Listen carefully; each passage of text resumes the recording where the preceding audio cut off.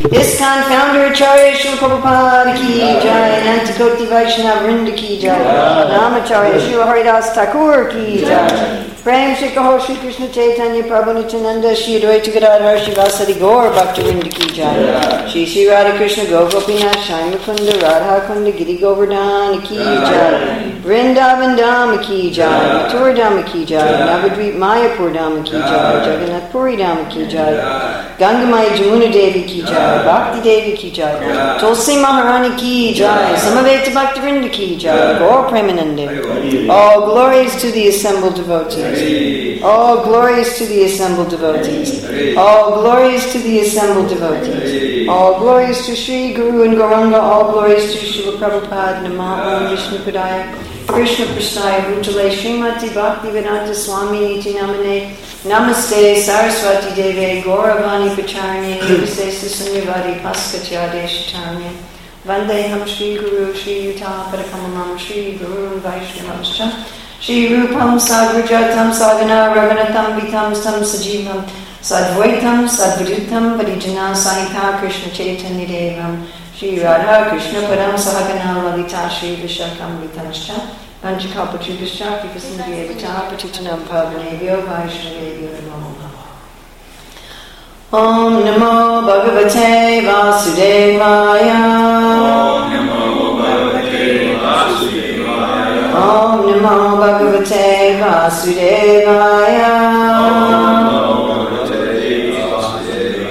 Om Namo Bhagavate Vasudevaya. January 9th, 2023, in Hillsborough, North Carolina, reading from Srimad Bhagavatam, Canto 10, Chapter 41, Text 37. Evam vikatamanasya Kupito devaki sutaha Rajakasya karagrena Shirakayada Pattayat. Please chant. Evam. Thus.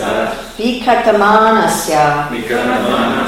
Who was brazenly speaking. Kupitaha. Angered. Devaki Sutaha. Krishna, the son of Devaki. Rajakasya. Of the washerman. Kada, of one hand. Agrena, with the front. Shiraha, the head. Kayat, from his body. Apantayat, made fall. PBT translation. As the washerman thus spoke brazenly, the son of Devaki became angry, and then merely with his fingertips he separated the man's head from his body. So I'm going to read Prabhupada's commentary on Krishna book and Sanatana Goswami's commentary, plus Vrindavan Das Thakur's rendition of this story in Chaitanya Bhagavat. And I'm going to read each of those separately as we discuss different things. So, Evam vikatamanasya kupito devaki sutaha rajakasya karagrena shirakaya dapatayat. When I first read this story, actually any time that I read this story for many years, I found it disturbing. It sounded like road rage or something. You know, it's like somebody doesn't do what you ask and they insult you and you kill them. It just seemed like a real overreaction on Krishna's part, and I really wasn't very happy about it. I was like, why is Krishna so angry at this guy that he's killing him? I mean, I understand why Nrsimhadev wants to kill Hiranyakashipu. He's the Adi child abuser in the universe, you know. I get that. You know, or while he wants to kill Kamsa, who killed all the babies and tortured all the Vaishnavas, and, you know, that makes a lot of sense, but just somebody insulting you on the street, I couldn't quite wrap my head around it. And I thought today we would go a little deeper into this, because many times the things that Krishna does are mysterious to us. Right? In the Bible it says God's ways are not our ways. We don't see everything that Krishna sees, isn't it? Right? I mean, we all have experience that we get really upset about something because we don't know the whole story. When does this ever happen to you? Ever got upset about something and you didn't know the whole story, and once you knew the whole story you weren't upset about it anymore? Or you ever had someone get upset with you because they didn't know the whole story? Who's ever had that happen? Yeah. Right? And I don't have time, but I could definitely tell my own stories like that where people were furious with me because they didn't actually know what happened. So our ability to understand things is extremely limited. I remember one time really focusing on this when I saw a little bug walking on my windowsill. And I was thinking, this bug has no idea that there's a room. And it doesn't know that the room leads to other rooms in a house. And it doesn't know that there's a road outside leading to a highway, leading to... It can't see the whole picture. And this is true with what happens to other people in the world, and it's true with what happens to us. You know, we may look at what happens to others or look at what happens to us and say, that's not fair. That's not right. And in fact, it is this argument that is the only salient point that the atheists have. You know, when people want to say there's no God, the only logical point is that things in life seem very unfair, isn't it? And they do. I mean, we see, you know, little tiny babies who get, you know, tortured and abused and killed, and like, what did they do? So, understanding that there is a backstory. So today we're going to look at 3 aspects of the backstory of why Krishna just cuts off this guy's head. And this backstory is very relevant to ourselves, at least it's very relevant to me, because it brings out the very important point that our dealings with God have to be anukulyena. Right? Rupa Goswami gives the definition of bhakti. Right? What's his definition of bhakti? Anyabhilasita sunyam jnana karma anavritam anukulena krishnanu shivanam bhaktir uttama. And we could argue about what's the most important word in that verse, but I would like to suggest that it's anukulyena. Anukulyena, anu means again and again, or to follow. So anukulyena can mean in the way that the great saints and devotees have done, and it can also mean what is favorable to Krishna, because it's the same thing. What's favorable to Krishna is what those who love him do. So there are many things that look like bhakti, and they look spiritual, and they look religious, and they look good, but they're not. And that's what was happening with the washerman. So we're going to look at 3 different ways in which this washerman's dealings with Krishna were not anukulyena, were not devotional. The first way is his lack of recognition that Krishna was God. The second way was his lack of a service attitude. He had an enjoying, exploitive mentality towards the Lord. And the third way was his lack of respect to the Lord's devotees. So the first one, his lack of seeing the Lord as God. We're going to refer to Srila Prabhupada's Krishna book commentary on this verse. The second one, his lack of a devotional mood, his exploitive mood. We're going to turn to Vrindavan Das Thakur's Chaitanya Bhagavad. And the third way, his lack of respect for the devotees. We're going to turn to the practically identical commentaries of Sanatana Goswami and Jiva Goswami. So let's look first at Srila Prabhupada's commentary in Krishna book on this verse. He says, on hearing this, Lord Krishna, the son of Devaki, became very angry at the washerman, and striking him with the upper portion of his hand, he separated the man's head from his body. That's basically a repetition of the verse. The washerman fell down dead on the ground. In this way, Lord Krishna confirmed the statement of the Brahma Samhita that every limb of his body is capable of doing everything he likes. Without a sword, but simply with his hand, he cut off the head of the washerman. This is proof that the Supreme Lord is omnipotent. If he wants to do something, he can do it without extraneous help. So of course we chant this verse every morning. Angani yasa sakalandriya vridhimanti pasyanti padti kalayanti chiramajaganti ananda chinmaya sadutrala vikrahas. So the washerman, in seeing Krishna, didn't recognize his divinity. He didn't recognize who he was. He thought he's just some village boy asking me for the clothing of the king. He completely misinterpreted who Krishna was. Now, of course, we have great devotees, the Ragatmika devotees, who don't recognize Krishna's divinity because they're so much in love with him that they forget about his divinity under Yogamaya. That's in a different category. It's just like we have a president of the United States and his wife and his children, when they're relaxing with him at home, they may forget that he's the president, isn't it? Right? His wife may say to him, "Hey, why didn't you wash the dishes tonight?" She doesn't deal with him with deference. It's not that she doesn't know that he's the president, but she, practically speaking, doesn't know in that dealing with him. And it may appear to be disrespectful, but it's just intimacy. Just like when we're very intimate with people, we can even insult them playfully. Isn't that a fact? Yes? But in this case, we have this washerman who doesn't appreciate at all Krishna's divinity.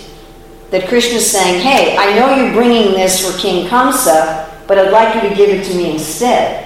And the washerman's response is, "Hey, you two boys," Krishna and Balaram, "if you take the things that belong to the king, you're going to be put in prison." So he's thinking Kamsa is superior to Krishna. So his whole attitude towards Krishna is wrong. He's seeing Krishna as an ordinary person in the world who's acting improperly. And of course, we have this problem with many scholars and historians who try to judge Krishna like that. Right? And in fact, that's my problem when I looked at this pastime and I'm saying, why is Krishna cutting off his head when he's just insulting him?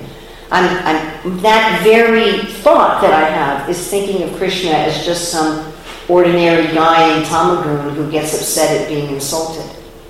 Right? It's an offensive mentality. Sukadeva Goswami describes that the great controllers of the world are never contaminated by what they do. Right? It's just like, it gives the example that the sun evaporates liquid. Right? If there's excrement and urine on the ground, the sun can evaporate the liquid and the sun doesn't become contaminated. Rather, the sun purifies the place. So when Krishna does things that appear to be unethical or improper materially, he doesn't become contaminated, pavitram. He's always pure. And the washerman couldn't understand that. Krishna was asking for something that went against the laws of the country, isn't it? First of all, you're not supposed to ask for something that belongs to anybody else. You know, I'm not supposed to say, oh, you're bringing Jadharani's clothes to her, can you give them to me instead? I mean, that's not proper. What to speak of if if someone says, oh, you're bringing your Krishna Swami his clothes, oh, can I have them? You're not supposed to do that with the person who's in charge. You're not supposed to do that with anybody. That's highly illegal and unethical. But the washerman didn't understand that Krishna has the right to ask for everything of anybody's. Isn't it? I always like the conversation between Krishna and Rukmini when Krishna is teasing Rukmini. And he says, I don't own anything. I'm penniless. Why did you marry me? You should have married some rich person. And then when Rukmini finally argues with him, she says, you can say that you don't own anything because you are everything. So there's not a sense of possessiveness. Kamsa's clothes already belonged to Krishna. They were already part of Krishna. And the evidence of this is that Krishna can take away anything from anybody at any time. Have we experienced this? Has Krishna taken things away from us over our objections?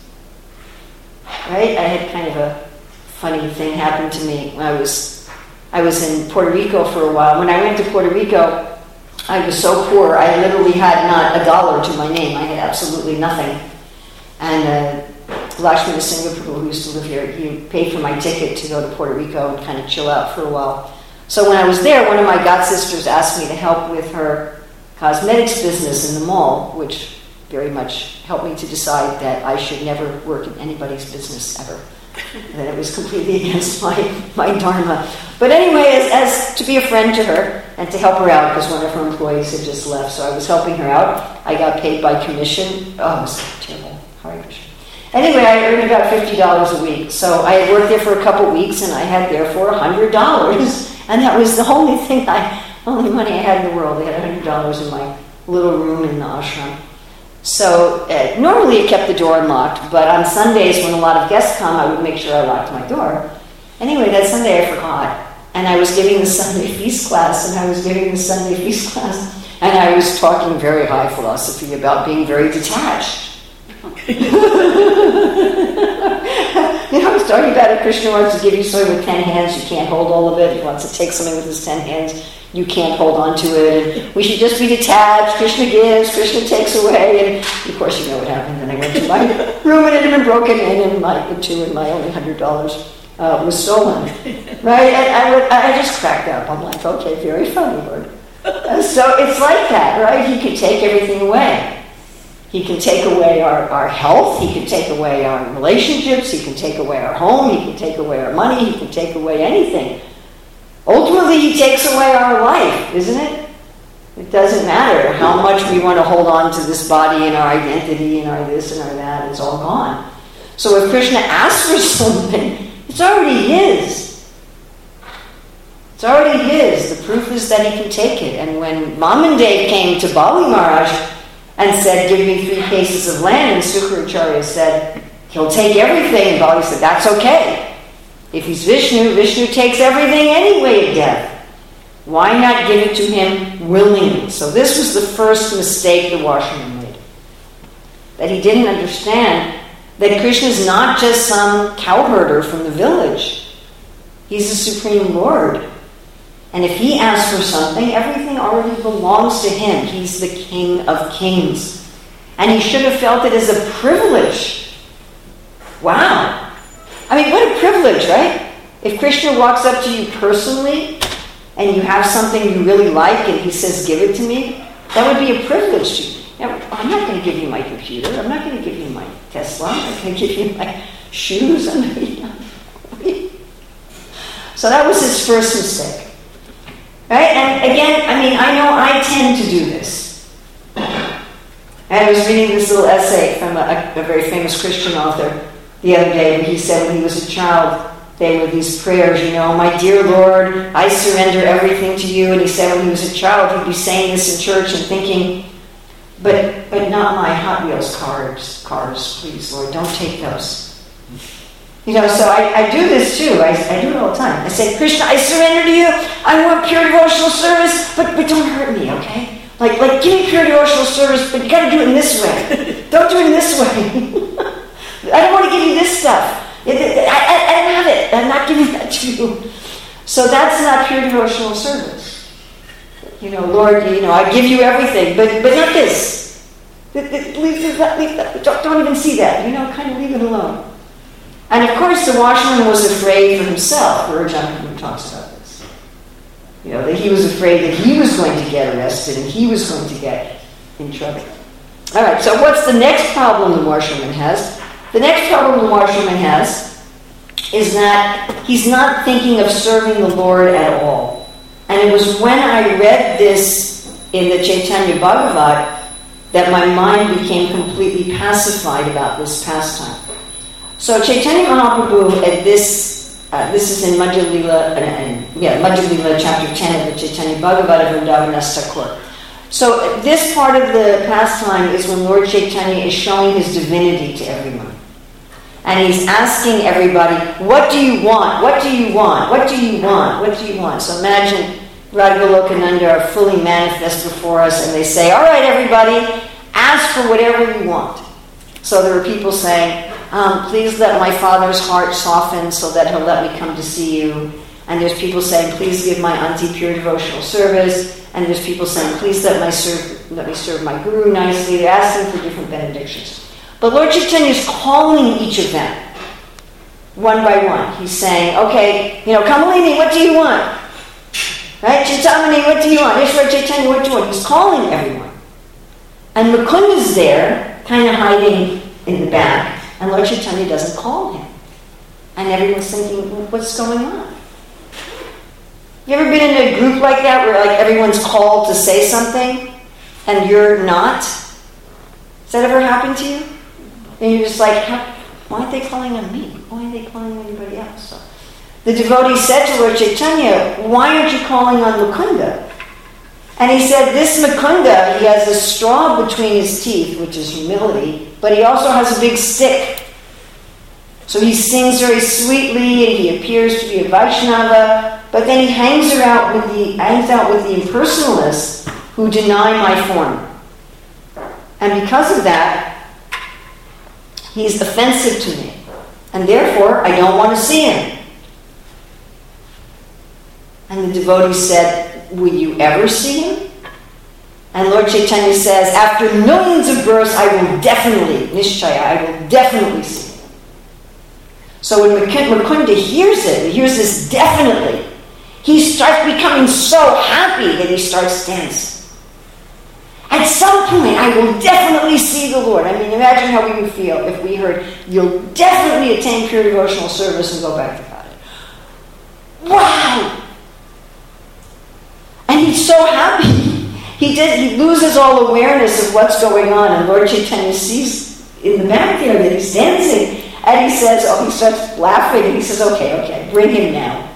I'll see him now. Mukunda is so happy, he's not even aware that the Lord's calling him. Anyway, finally, the devotees bring him forward. And then he says to the Lord, he said, you're right, I don't have any devotion. And therefore, my seeing you is useless. And he starts listing in verses 215 to 230, he lists many of the personalities who saw the Lord without devotion. Can you think of some people who saw the Lord without devotion? Putana. Kamsa. Shishupal. Right? He mentions Duryodhana. I like Duryodhana as an example because he doesn't have even, Maharaj was talking the other day about a trace of devotion. He doesn't have a trace of devotion, Duryodhana. Nothing. And so when Krishna showed him his universal form, Duryodhana wasn't moved. He also gives the example of all the princes who were present when Lord Krishna kidnapped Rukmini. They saw Krishna, but they didn't feel any happiness at seeing Krishna because they didn't have a mood of serving Krishna. They just had a mood of killing Krishna. They just saw Krishna as an enemy. So then Lord Chaitanya very much appreciates what Mukunda says, and he responds to this. So I'd like to read this. This is verses 250 to 255 again in Chaitanya Bhagavad Madhya, chapter 10. So 250, the verses, this is Lord Chaitanya speaking. If one does not accept devotional service, now please listen to this very carefully because this is the point. I feel aggrieved at heart, and as a result, he is obstructed from seeing me. So Srila Bhaktisiddhanta's commentary, quoting Krishna. I feel greatly aggrieved to see the speculative processes of those who have no knowledge about the relationship between the servant and the object of service described in the Mundaka Upanishad. That which brings dissatisfaction and unhappiness to me is not devotional service. Failing to achieve my darshan, the non-devotees cannot see my personal form. They are perpetually bereft of my darshan because they maintain impersonal conceptions. Due to foolishness, they follow mundane conceptions. And without understanding the need for having darshan of the seer and the object of sight, they accept the philosophy of monism as the goal of life. Therefore, they simply become perpetually bereft of the happiness of serving the form of eternity, knowledge, and bliss. Text 251, again Lord Chaitanya speaking. Even though the washerman saw me, when I asked him for something, he was deceived because he had no devotion. Srila Bhaktisiddhanta comments. When Krishna was wandering in Mathura, he was seen by King Kamsa's washerman. When the washerman refused to give Krishna clothes and flower garlands, Krishna was compelled to kill him. This is the result of seeing the Supreme Lord without devotion. Since Mukunda had an abundance of love, he was able to see the Supreme Lord. If he had no love for the Lord, he would not achieve the happiness of seeing the Lord for millions of lifetimes. Text 252 to 254, the verse. Now this one is the one that hit me. This was the one I went, oh, that's the backstory. That washerman underwent austerities for millions of lifetimes in order to see me. Even though out of great fortune he achieved my darshan, he did not obtain any happiness because he was devoid of devotional service. I do not show any compassion to those who are devoid of devotional service. Therefore, they are bereft of the happiness derived from my darshan. Bhaktisiddhanta comments, one cannot have darshan of the Lord if he is less fortunate. It took the washerman millions of births to achieve the Lord's darshan, yet because he was not inclined to the service of the Lord, he could not obtain the Lord's mercy. Quote, I am never pleased with those who are bereft of devotional service. Even if karmis on the strength of thousands of pious activities achieve my darshan, they cannot achieve my mercy. Therefore, even if they achieve my darshan, they are cheated from the happiness derived from my darshan. Text 255. If one commits an offense to devotional service, his devotion is vanquished, and one who is bereft of devotion derives no benefit from my darshan. Bhaktisiddhanta comments. One who becomes an offender by opposing devotional service can never develop the propensity for service. Being thus cheated of the service attitude, his darshan of the Lord goes in vain. Other than those who are inclined to the service of the Lord, no one can possibly achieve happiness from the Lord's darshan. Since others consider the Supreme Lord as an object of enjoyment, they lack a service attitude and are unable to achieve eternal happiness, which is the actual fruit of the Lord's darshan. So how is it that we can chant the holy name and we don't become happy? We can see the deity, we don't become happy. We engage in devotional service, we don't become happy. That means we have an attitude of trying to exploit the Lord. Therefore, although we're seeing the Lord, we're in the presence of the Lord, we're not feeling any happiness. If somebody wants to see me to exploit me, I'm not going to really want a relationship with them, isn't it? I mean, we can understand why somebody would want to just see the Lord to exploit it. People want to see rich, beautiful, powerful people all the time in order to exploit them. Isn't that a fact? So it's not just a matter of seeing the Lord. And what was his final mistake? His final mistake was that he was offensive to the Lord's devotees. And for this, we're going to turn to the commentary of Sanatana Goswami, which is the same as Jiva Goswami's commentary. The washerman had spoken rashly in a loud voice, praising himself and opposing the Lord. I am a great craftsman, personal servant to the king. And then he quotes from the Harivamsa, I dye thousands of pieces of Kamsa's clothes, which come from various states in a variety of attractive colors. So he's praising himself.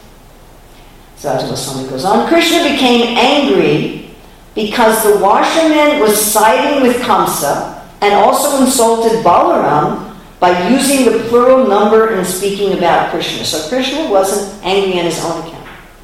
Because the washerman was using the plural, talking to Krishna and Balaram, he's like, this washerman has offended Balaram.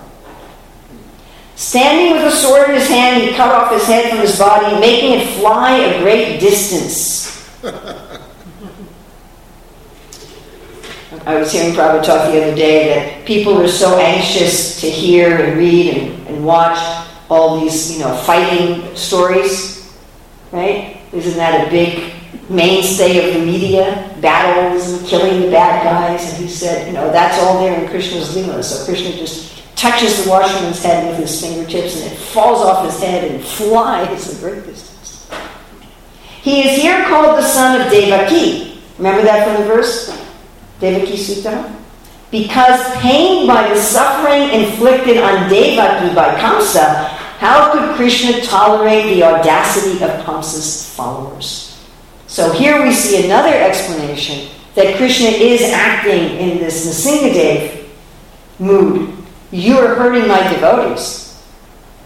Kamsa imprisoned my parents, killed 6 of my brothers. How can you take his side? Now, of course, there were devotees who served Kamsa as a way to serve the Lord. They stayed with Kamsa externally, ostensibly, to facilitate their service to Krishna. But this is a person who was really Kamsa's supporter. To the point that he's like, I'm not going to give you Kamsa's clothes. And Krishna's like, you support people who are offending my mother? Forget you. You're done. So this is another important point for all of us. Krishna is not going to accept our service if we're cruel to his devotees. We're not supposed to be cruel to anybody. I was having a long discussion with one of my friends, how do we know who's a devotee and who's not a devotee? And, I said, really, we should be Jiva Doya, we should be kind to everybody. We shouldn't offend anybody. I mean, that doesn't mean that we don't send murderers to jail, but we shouldn't have an offensive, hateful attitude towards anybody. We should want to do good to everyone. We should have compassion for everyone. I mean, again, people object to this because then they think, well, that, all the criminals are going to run around, killing and raping and burning and stealing. And, that's actually madness to think like that. That's not what it means. But it means that there's never any hatred or envy of anybody. That we don't deal with people out of a view of pride.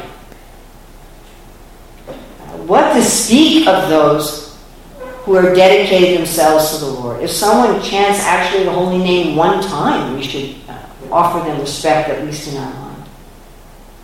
And without that, our devotion doesn't bring us happiness. So if we don't recognize the supremacy of the Lord, if we don't come to him with a mood of pleasing him and surrender, and if we don't respect the devotees, we may do the activities of bhakti. We may even do austerities for millions of lifetimes, but we won't get the happiness. Now, Krishna may even come before us and say, okay, here I am, but instead of feeling joy upon seeing him, the washerman just feels pride and anger. So this is our real test.